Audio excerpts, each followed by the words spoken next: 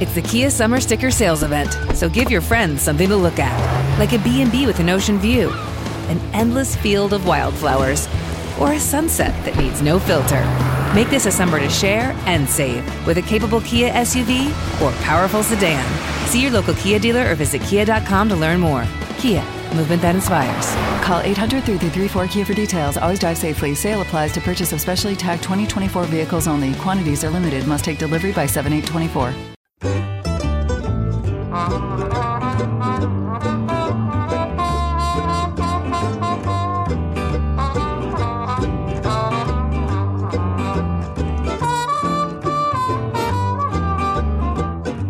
Planty Perrone picks a peck of pretty peperomias. How many pretty peperomias will Planty Perrone pick before her brain explodes from heat exhaustion? Yes, it's steaming hot here in On the Ledge headquarters. I'm sitting in the office with the blinds down, the fan off, and my feet in a basin of cold water. So in this week's episode, I will be providing some tips for helping your houseplants through a heat wave, and I'll also be getting Hoya expert Doug Chamberlain of Vermont Hoyas back to answer a listener question about a plant identification issue and also chat about some of the rarer Hoyas that he is finding are attracting high sales prices at the minute. Yes, my prediction that Hoyas are the next big thing does seem to be coming true. More on that shortly, but first, some housekeeping. Let me get my virtual dustpan and brush out. Thanks to all of you who've got in touch about the Tyler Thrasher episode last week. It seems that you really enjoyed hearing our chat. Tina, for example, emailed to say, "I'm so appreciative of the direction of your recent podcast. I love listening to your Tyler Thrasher episode. Thank you for modelling ways to talk and listen about these devastating recent racial issues in the US. Tyler is amazing. Thanks for the introduction to his world." Well, thanks for listening and being a patron, Tina. And Sarah commenting on my YouTube channel, where all the podcasts are available, by the way, in case you didn't realise. Sarah said, "Way to go, Jane and Tyler. Speak up, speak out, speak clear, speak to all, then repeat. Black Lives Matter. It's a fact." Thank you for that, Sarah. And you are continuing to absolutely smash it with your super reviews for On the Ledge on your various pod apps of choice. Eliza from the UK entitled her review, "Dangerously Addictive, Be Aware." Oh yes, I am the crack cocaine of houseplants here. Eliza said, "A must for any plant lover. Have only discovered it by chance a couple of weeks ago, but already halfway through. No nonsense, knowledgeable host." Yes, that is me. I do not brook any nonsense. You're absolutely right. Which I blame for a sudden decrease of windowsill space. Well, yes. Aren't you on the money there, Eliza? What I love about her most is that she's very real, honest and relatable. Yes, On the Ledge, keeping it real since February 2017. And we also had a review coming from Belgium, and I think this person must have just attacked the keyboard and put some random letters in because it's unpronounceable. But thank you for your review, which starts, "Listen to this, finger point emoji, finger point emoji, finger point emoji. Listening for 2 weeks now and already spent so much money. Absolutely in love with this podcast." I'm sorry. Yes, Belgian listener, I'm very sorry that you spent lots of money on houseplants, but there are way worse things that you could be spending money on in life. I mean, you could be spending money on cigarettes or alcohol or silly shoes or all kinds of things which will bring you a lot less pleasure than a nice clutch of houseplants. So on you go with your spending, Belgian listener, as I'm going to call you because I can't pronounce it. I'm going to have a go, actually. Here we go. Oh, la, la, la, cascr. If that's really your name, I apologise, but I think you've just attacked the keyboard with abandon there. Thanks to my new Patreon subscribers this week. They are Camran, Katrina, Laura and Jacqueline, who all became legends and unlocked extra exclusive content and an annual exclusive card that goes out in snail mail to all patron subscribers of $5 a month or more, plus ad-free versions of the show. Pretty good deal for $5 a month, I think you'll find. So if you're interested in how to sign up for that, just check out the show notes at janeperrone.com. If you want to give a one-off donation, you can do that via Ko-Fi or via PayPal. And again, the details are in the show notes.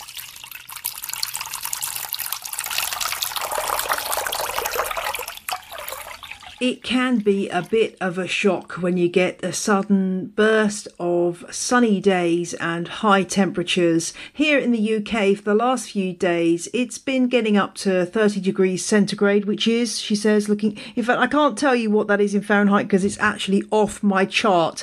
I'm thinking it's about 90 degrees Fahrenheit probably, but my chart doesn't go that high. It does occasionally get this hot in the UK. Doesn't happen that often, but when it does, we do struggle to cope because we're not really set up for this kind of heat. And this is a time when we need to be paying extra attention to our houseplants, because if you live in a climate where it's regularly getting up into the 30s, then you and your plants are more adapted. But if you're in a climate where it isn't a usual practice, then everyone's undergoing a little bit of shock. So it's worth checking out your plants, checking in with them regularly and making sure that they can make it through this period. Things to look out for. Well, if you've got very hot sunny days, the plants that are in your sunny windows may be able to cope in spring or in March or in April with the amount of light that's coming in through those windows. But come this period and the power and intensity of the sun and the duration of the sun around the solstice, the longest day of the year, is going to be greater. So it is worth having a look at your plants and just considering whether some of them might need to be moved a metre or two away from the window or whatever the light source may be, whether that's a skylight. The sun coming through the window is going to be more powerful at this time of year. So think about that and move any plants before they get the chance to be sunburned. They certainly won't be badly affected by having a few days in a little bit more shade than usual, and it may just save them from unsightly marks, which could be going straw yellow or brown patches. Those kind of things can indicate some sunburn.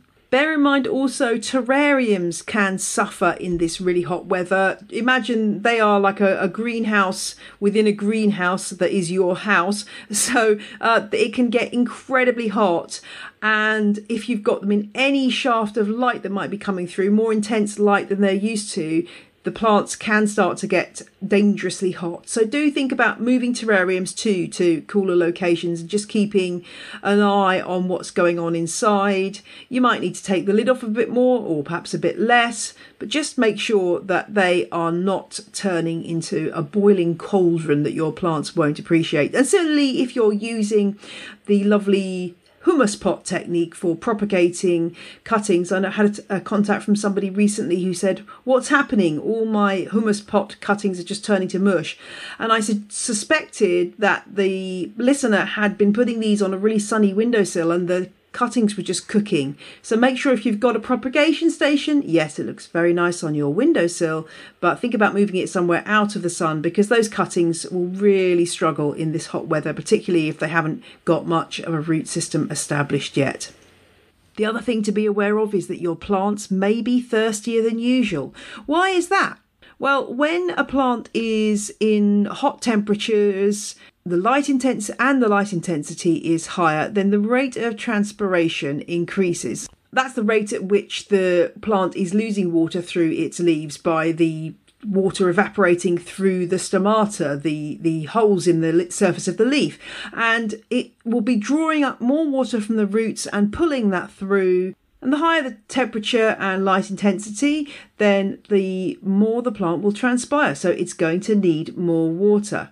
How can you slow the rate of transpiration? Well, if the plant is surrounded by really humid air, then that will slow it down. So you can mist your plants more. If you move them outside, bear in mind that the extra wind will also cause transpiration to increase. So if you put your plants outside, again, they might need more water, but just make sure there is enough water around those roots so the plant doesn't end up wilting, because that will be the end result if your leaves are allowed to get into that situation where there just isn't enough water to supply the rate of transpiration that's happening. If you do come across any plants that have wilted, just first of all make sure that it's not a question of overwatering, as it can be when plants wilt. But if they're really dry around the roots, you need to take emergency action, get them into the shade, stick the pot into a bucket or tray of water, run lots of water over the root ball, because once that root ball gets super dry, it becomes hydrophobic, so it pushes away water, and you'll need to defeat that by giving it a really good soak. Give that plant a good soak for an hour or two, and it should recover, provided it hasn't been let to go too far.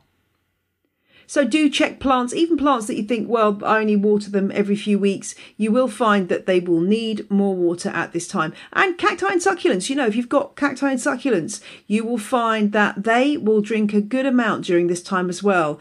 My cacti and succulents right now, they're getting watered at least once a week, and especially if they're in a terracotta pot, which is evaporating moisture too. So don't ignore your cacti and succulents, because they will need water too. If you've got the windows and doors open, bear in mind that's all lovely and nice, but it can mean that pests are coming in through the door. So if you've got plants that are moving in and out, they can get some aphids attached to them. And I know this is a bad year for aphids here where I am. And you might find that plants that go outside or that plants that are brought in and out just end up getting a big infestation of aphids and other pests. So do check them regularly. And the places to check on the plant are the bits of new growth. So the growing tips are where the aphids love to go, because that's the place where all the juicy sap is available. So check your plants for pests when those windows and doors are open. And also bear in mind that if the plants are stressed because of the heat, it may mean that they are more attractive to pests, because pests do know when plants are stressed and will respond by flocking to them. So keep your plants healthy and hopefully the pests will stay at bay. And if you do put plants outside, it's really worth remembering that light intensity outside your house is way higher than it is inside. So if you've got plants that are quite happy on a sunny windowsill in your house, don't necessarily put them onto the hottest, sunniest windowsill outside the house or spot on your patio, because that light intensity will be way greater and you might find they start to get sunburned. So generally when houseplants go outside, start them off in the shade. If they're okay there, you can gradually move them into more sun. And you may find that some plants really put on a big spurt of growth in these higher temperatures. Some plants that really come from tropical places where this is their absolute nirvana, they might really want to put on loads of growth. I'm thinking of your aroids and your cacti and succulents. And this is a moment to think about feeding, because if those plants aren't getting enough food, they just won't be able to put the building blocks in place to make those new leaves. So when you're watering, do add some fertilizer. A weak dilution is always good. Do that every time you water, if you're watering, say, once a week, rather than, I've suddenly remembered that I haven't fertilised in 6 months, so you give them a triple dose. It's much better to do the fertilising every time you water, but make sure it's a really weak solution. It's also a really good time to get the mister out and give your plants a really good wash down. Leaves can look really dirty, particularly when they're highlighted by bright light, and suddenly it's like when you suddenly realise your windows are really dirty when the sun shines through them. It's the same with plant leaves. Plants will really appreciate a damp cloth over those leaves or a mister, and get rid of all the dust that's collected on there. And it's a great time as well to check for spider mite on the undersides of those lovely calatheas that are so prone to suffering from that problem. Repotting when it's a heat wave, I would try to avoid root disturbance when it's unusually hot for your climate, just because the plant's probably coping with the change, and throwing into the mix a repot where its roots are inevitably going to be a bit disturbed, probably best avoided. If you've really got to do it and it's the only time you've got, then go for it. But if you can avoid it and leave it a few days till the temperature settled down again, it's probably advisable. And for those of you with air conditioning, this is a moment to think about how that might be affecting your plants. In the UK, air conditioning is not that common apart from in big buildings, so not something I have to worry about. Like, I'm just looking at my thermometer in here in the office and it's 32.6 degrees. Delightful. So, yeah, you need to think about AC. If you're whacking the AC up and it's very, very chilly in your place at the minute, that could be affecting plants in the opposite way. Cold drafts pouring onto plants that are used to higher temperatures and don't like those kind of cold drafts might also give them a bit of a setback. So think about your AC and perhaps ways that you can keep cool without whacking it up too high. After all, it's better for the environment if you don't do that too. I am sitting here with my feet in a basin of cold water. This was a tip that we got years ago when we went to the Greek island of Kos, and it was really hot. It was like the temperatures it is here today in the UK, 30 centigrade or so. And I remember we were standing waiting early in the morning to go on a bus trip to a tourist, some kind of tourist attraction or another island, I can't remember. And there was a Greek lady and she was sitting outside in her little garden and she had her feet in a bucket of cold water, and sort of through miming and rather than communicating in any language based way, she managed to explain to us that this was great for cooling you down. I'm sure that somebody who knows about human biology would be able to explain this, but it really does work. If your feet are in cool water, it really helps the rest of your body to stay cool as well. So that's how I stay cool. And the great thing is, nobody on a Zoom call can see that your feet are currently having a little cool spa experience. So yeah, there's a little tip for you if you're working and you don't want to put the AC too high for the sake of your plants. Well, I hope those tips are helpful. And now let's hear from our other sponsor this week. This week's On the Ledge is supported by Bite Away. If you're being plagued by insect bites right now, why not invest in a device that can calm the itching fast? Well, Jane, you might be saying, I have some cream that only cost me $5, so why would I invest in a Bite Away when that costs $26.99? Well, the trouble with creams is that they have a use-by date, whereas the Bite Away can be used hundreds of times, and you'll only need to replace the batteries after around 300 uses. How does it work? Just press the Bite Away onto the surface of the skin where you've been bitten, press the button, and a short spell of heat acts to stop the itching and start to bring down the swelling. I have to say, I was a bit sceptical, but it really worked fast for me. Bite Away is dermatologically tested and compact enough to stick in your first aid kit when travelling or pop in your pocket when you're working in the garden or hiking. It's suitable for use by allergy sufferers and pregnant women, and you can use it on children safely too. Bite Away is available from Amazon UK. Find out more at mybiteaway.co.uk. That's mybiteaway.co.uk.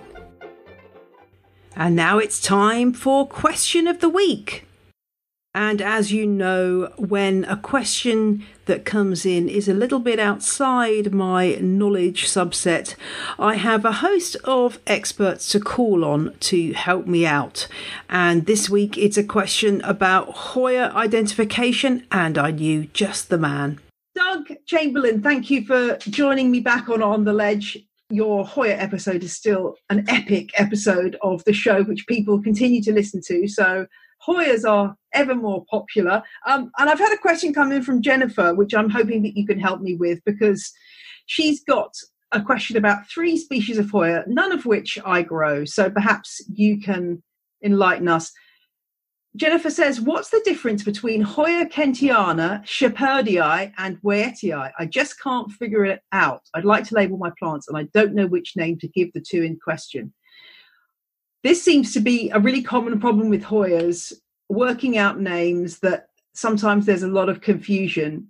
Is there any enlightenment to be had on the subject of these 3 species? Well, this is a question that's come up a lot over the years. There was a big discussion on this I found online about 11 years ago. And one of those plants, Shepherdii, really is a completely different animal. This is it's not even really closely related to Wietii and kentiana. It's in a different section of Hoya. It comes from a cooler location. It's endemic to India. It has a white flower with a red corona, and it's very fragrant. And the leaves on those are they're darker green, and they're longer than either Hoya or Kentiana. They can be as big as 20 centimeters, so they can get really long, and they're narrow, and then they don't get as wide at the midpoint. So that one is a little bit easier to identify. Yeah, early on when they're young, tiny little plants, there can be similarities. But if you really look at that one, its growth habit, it tends to grow a little bit more zigzaggy. It's really different than Hoya and Kentiana. Now, I'm going to say something that's probably a little bit controversial, but Hoya and Kentiana are so similar, they may very well be the same species. There's two groups of botanists. There's the splitters and there's the lumpers. The splitters, like Dale Kloppenberg, who identified Hoya, he never met a Hoya. He didn't want to make a new species. So he's the one who named that species back in like 89 or 90. But it's so similar. It's very difficult to tell the difference.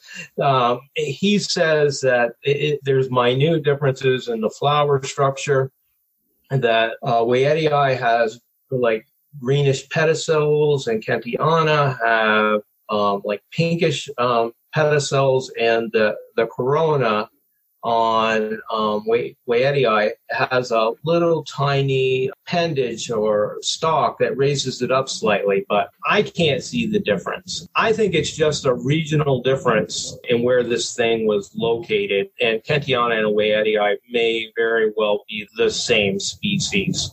So as far as identifying it from a leaf, very, very tough. They're so similar. It's just, I don't think I could do it. It's interesting, isn't it? I've had the same issue with a Hoya that I have. Globulosa is one of the names it seems to have, but it also some people say that it's a different species from villosa, and that villosa has wavy edges to the leaves and globulosa doesn't. I keep reading contradictory statements about those two as well. So it's obviously an issue that comes up, and as you say, possibly down to taxonomy and your preference as to whether you're a splitter or a lumper.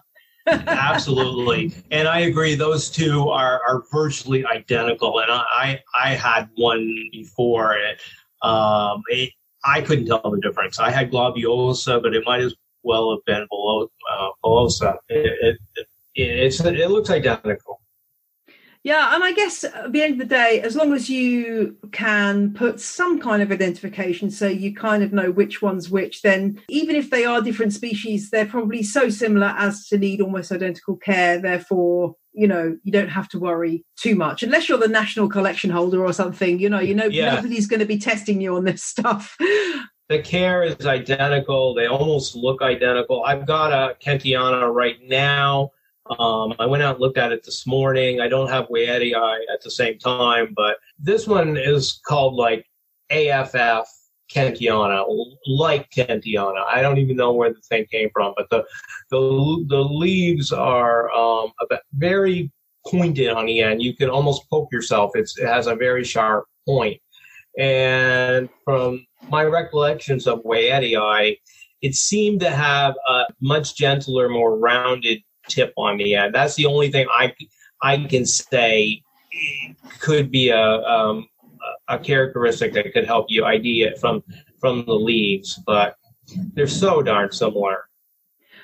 We were talking before this interview started about the massive increase in popularity in Hoyas. Even in the last few months, they seem to be going crazy. Just tell me about a couple of Hoyas that you're seeing big demand for that that previously were kind of, not people weren't sort of knocking at your door for. Are there particular species that people really are desirable right now? Well, there's a couple different ones. Hoya manipurensis, which is this little bow tie shaped leaf, which makes it kind of interesting. Like 3 years ago, I had a hard time practically giving this plant away. There just wasn't a lot of interest, and I would sell them on eBay, and I would struggle to get $35 or $40. And this year, it's gone crazy for that particular plant. And I have sold a couple at $350 a piece. Wow. And there seems to be no end in sight. Just people have a strong demand for that. And then the white flower, the all-white flower Hoya Bella, which has no red corona, seems to be very rare on this side of the pond. It might be more common in Europe, but over here, I can keep putting them out and selling them one after another at $200 a piece. That's the kind of Hoya craze that's going on in the U.S. right now. It's so interesting, isn't it? That this way that the social media and the internet is driving people towards certain plants. And I'm kind of split between being delighted that Hoyas are getting the attention they deserve, but also worried that we're into a kind of stampede situation and that people are perhaps going out and buying lots of plants before they've really had a chance to get to know this genus and understand its care requirements, which vary according to the species and aren't necessarily that straightforward. And you worry that some of these very expensive rare plants are going to end up crispy and dead or rotted and mushy and rotted. I couldn't agree more with you, Jane. I have that same fear that people are just spending these huge amounts of money with no real idea how difficult some of these are to care for. And some of these Hoyas, you look at them sideways and you've killed them. It's just, they are so delicate. They're not all that way, but there are a huge number that are that sensitive. So to be spending those kind of dollar amounts on a plant that could die on you that quickly, it's pretty scary stuff. And social media really has fueled this demand, I think, and also the having to stay at home from the coronavirus. I think it's made us all concentrate on what's around us and the plants in our house, and it's created more demand. So all of those things combined have just sent Hoyas through the roof. And I feel bad for people just starting out wanting to get into the hobby, because right now I don't think there's any kind of affordable way to do that. Yeah, that's a really good point. I mean, I always try to, be generous with cuttings. If somebody comes to my house and says, "Oh, that's a nice plant," if I sort of scope them out and see if I think they've got any skills. But I will give people cuttings of things if they're sort of mature enough. And it's nice to see that get people started that way. But at the same time, as you say, if you're looking for something beyond a sort of Hoya carnosa type plant, the prices are going up and up. So it's an interesting time for the Hoya community, but it'll be interesting to see how it progresses and whether it really goes crazy the way that aroids have done, and what happens. I guess some of these plants are quite slow growing and possibly hard to propagate, and they may remain quite rare. Yes, that's definitely the case. There are certain Hoyas that are so difficult both to propagate and to grow that they will always be rare. But those are not Hoyas really that beginners or even intermediate people should really strongly be seeking out unless they can find a bargain on them, because they are so hard to keep alive. The one that I'm seeing on Instagram a lot is Callistophila. I don't know how rare that is. It looks very beautiful, but I don't know how rare or how easy that is. But it seems to be all over Instagram. It has very pretty leaves, highly veined, and it's been around for years. I've had a huge plant. Actually, it's my oldest Hoya. I got it probably about 13, 14 years ago from Carol Noel in Hawaii. And it's extremely slow grower unless you have incredible humidity and warmth. Then it can grow quite quickly. But just sitting on the windowsill in the house, you may very well think that it's not real, that it is plastic. It won't grow for you. And mine currently, it grows about 6 weeks out of the year, because that's the only time I can provide the conditions warm and humid enough for it. Yeah, I guess that's the thing, isn't it? That some of these Hoyas do like a nice blast of heat to spring them into life, and you might be able to keep it alive, but it might not be growing that much. So, well, it's very hot here in the UK at the minute, so hopefully all my Hoyas will be piling on some growth right now. I'm sure they will. It's very warm. Well, thank you for joining me, Doug, and for enlightening us on that question from Jennifer. And long may your Hoyas continue to thrive and bloom. Thank you so much, Jane, and I hope the same for your Hoyas.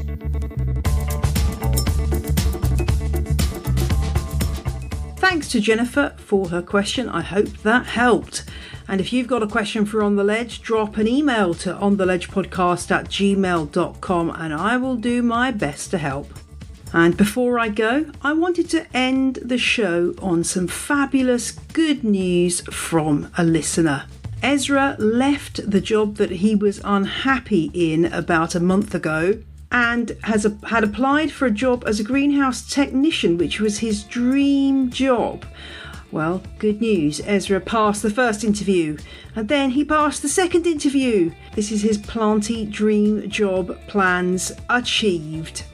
Yep, he got the job. So, there you go. If you've got a planty dream, go for it, because if your heart and your brain are both into it, then success should come your way. Well done, Ezra. I'll see you all next week. Bye!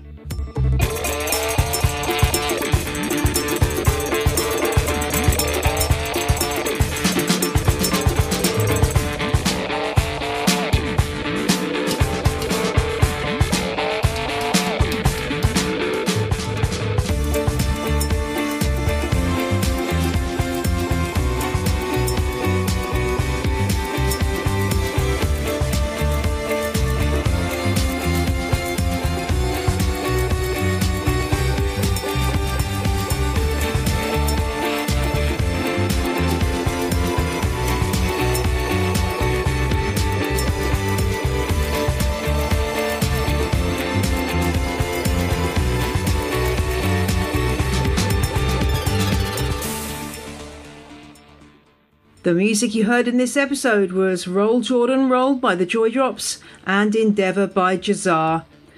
The ad music was by the Heftone Banjo Orchestra with the tracks Whistling Rufus and Dill Pickles. All tracks are licensed under Creative Commons. See the show notes at janeperrone.com for details.